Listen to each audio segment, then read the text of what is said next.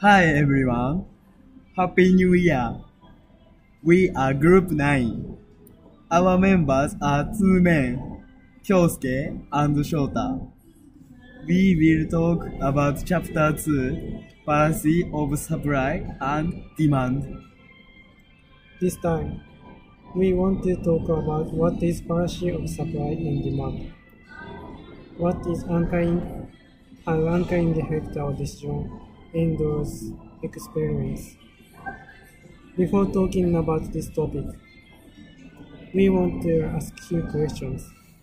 First, you guys will listen our record maybe about next 10 minutes.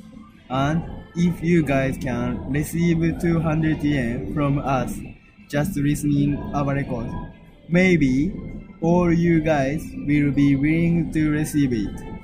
Then next, you will be asked if you listen this record again, you can receive 100 yen from us.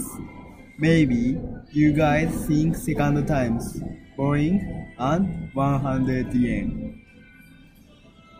Have money home before, but still you guys may listen again, and you may get 100 yen, and you guys will be asked again.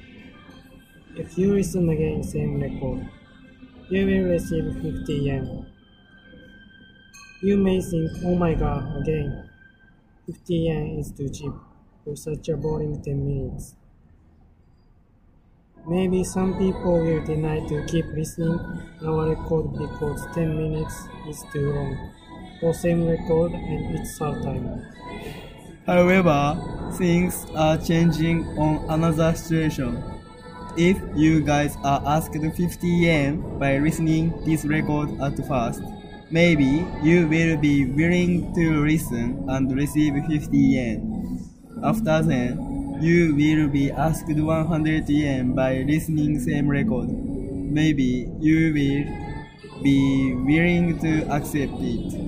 And final offer is coming. Receiving 200 yen and listen it again. Maybe you must be accepted and receive money by listening it for third time.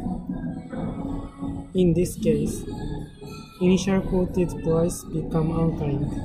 So if you ask less price than first price, you will be reluctant to continue it.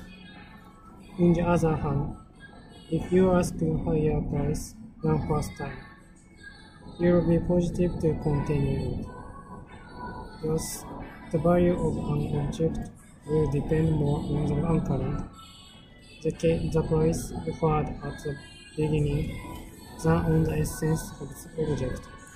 Next, I will talk about the black pearls mentioned in the book. Once upon a time, there was an Italian jeweler named Asa. Named Asei. Named Ase. He had a lot of black pearls, a rare gemstone, but they were not very popular because of their flashy appearance and had no sales channels. He could have quit the black pearl business or lowered the price, but he waited another year to produce more roomy black pearls. Then he took it to New York to visit an old friend, the very famous jeweler Harry Winston. Harry Winston then decided to sell it at an exorbitantly high price. Harry Winston then decided to sell them at exorbitantly high prices, along with emeralds and diamonds. After that, the demand for black pearls increased dramatically, and in New York City, every celebrity on the street were black pearls. The anchor in this case is Harry Winston's outrageously high price tag. So people think this must be worth it and pay the amount. Anchoring is like a bird following a moving object that they see for the first time. Next, there is a more interesting story in this chapter. The value of a thing is always changing, and you can create the value. Here is a story of Tom Sawyer painting. A boy is asked by someone to paint a fence. Normally, that is not thing he wants to do, but he makes it look like fun to his friends. His friends think it is fun and ask him to let them do it.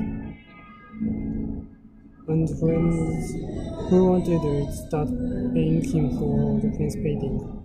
In this way, value always changes with people and circumstances. In other words, it is creation of value or mutability of values.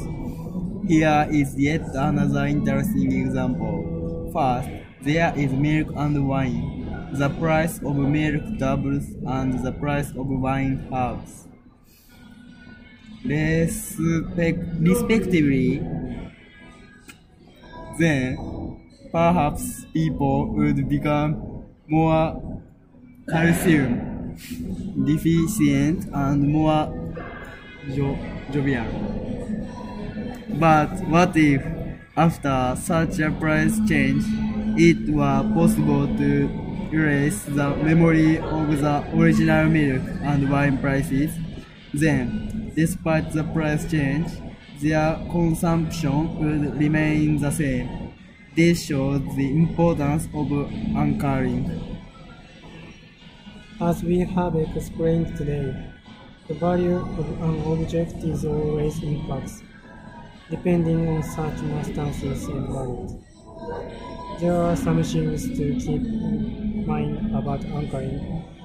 People will depend on the anchoring to make decisions. Just as a baby bird will follow its parents when it sees a moving object for the first time. It is important to get out of anchoring by looking at it objectively and judging it from time to time. Because anchoring is not temporary and will remain with you for a long time. In summary, it is sometimes said to an anchoring that is far removed from its original value.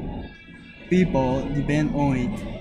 So the key to successfully navigating this current market is to look at the value of things calmly and objectively. Yes, That's all. Thank you for listening.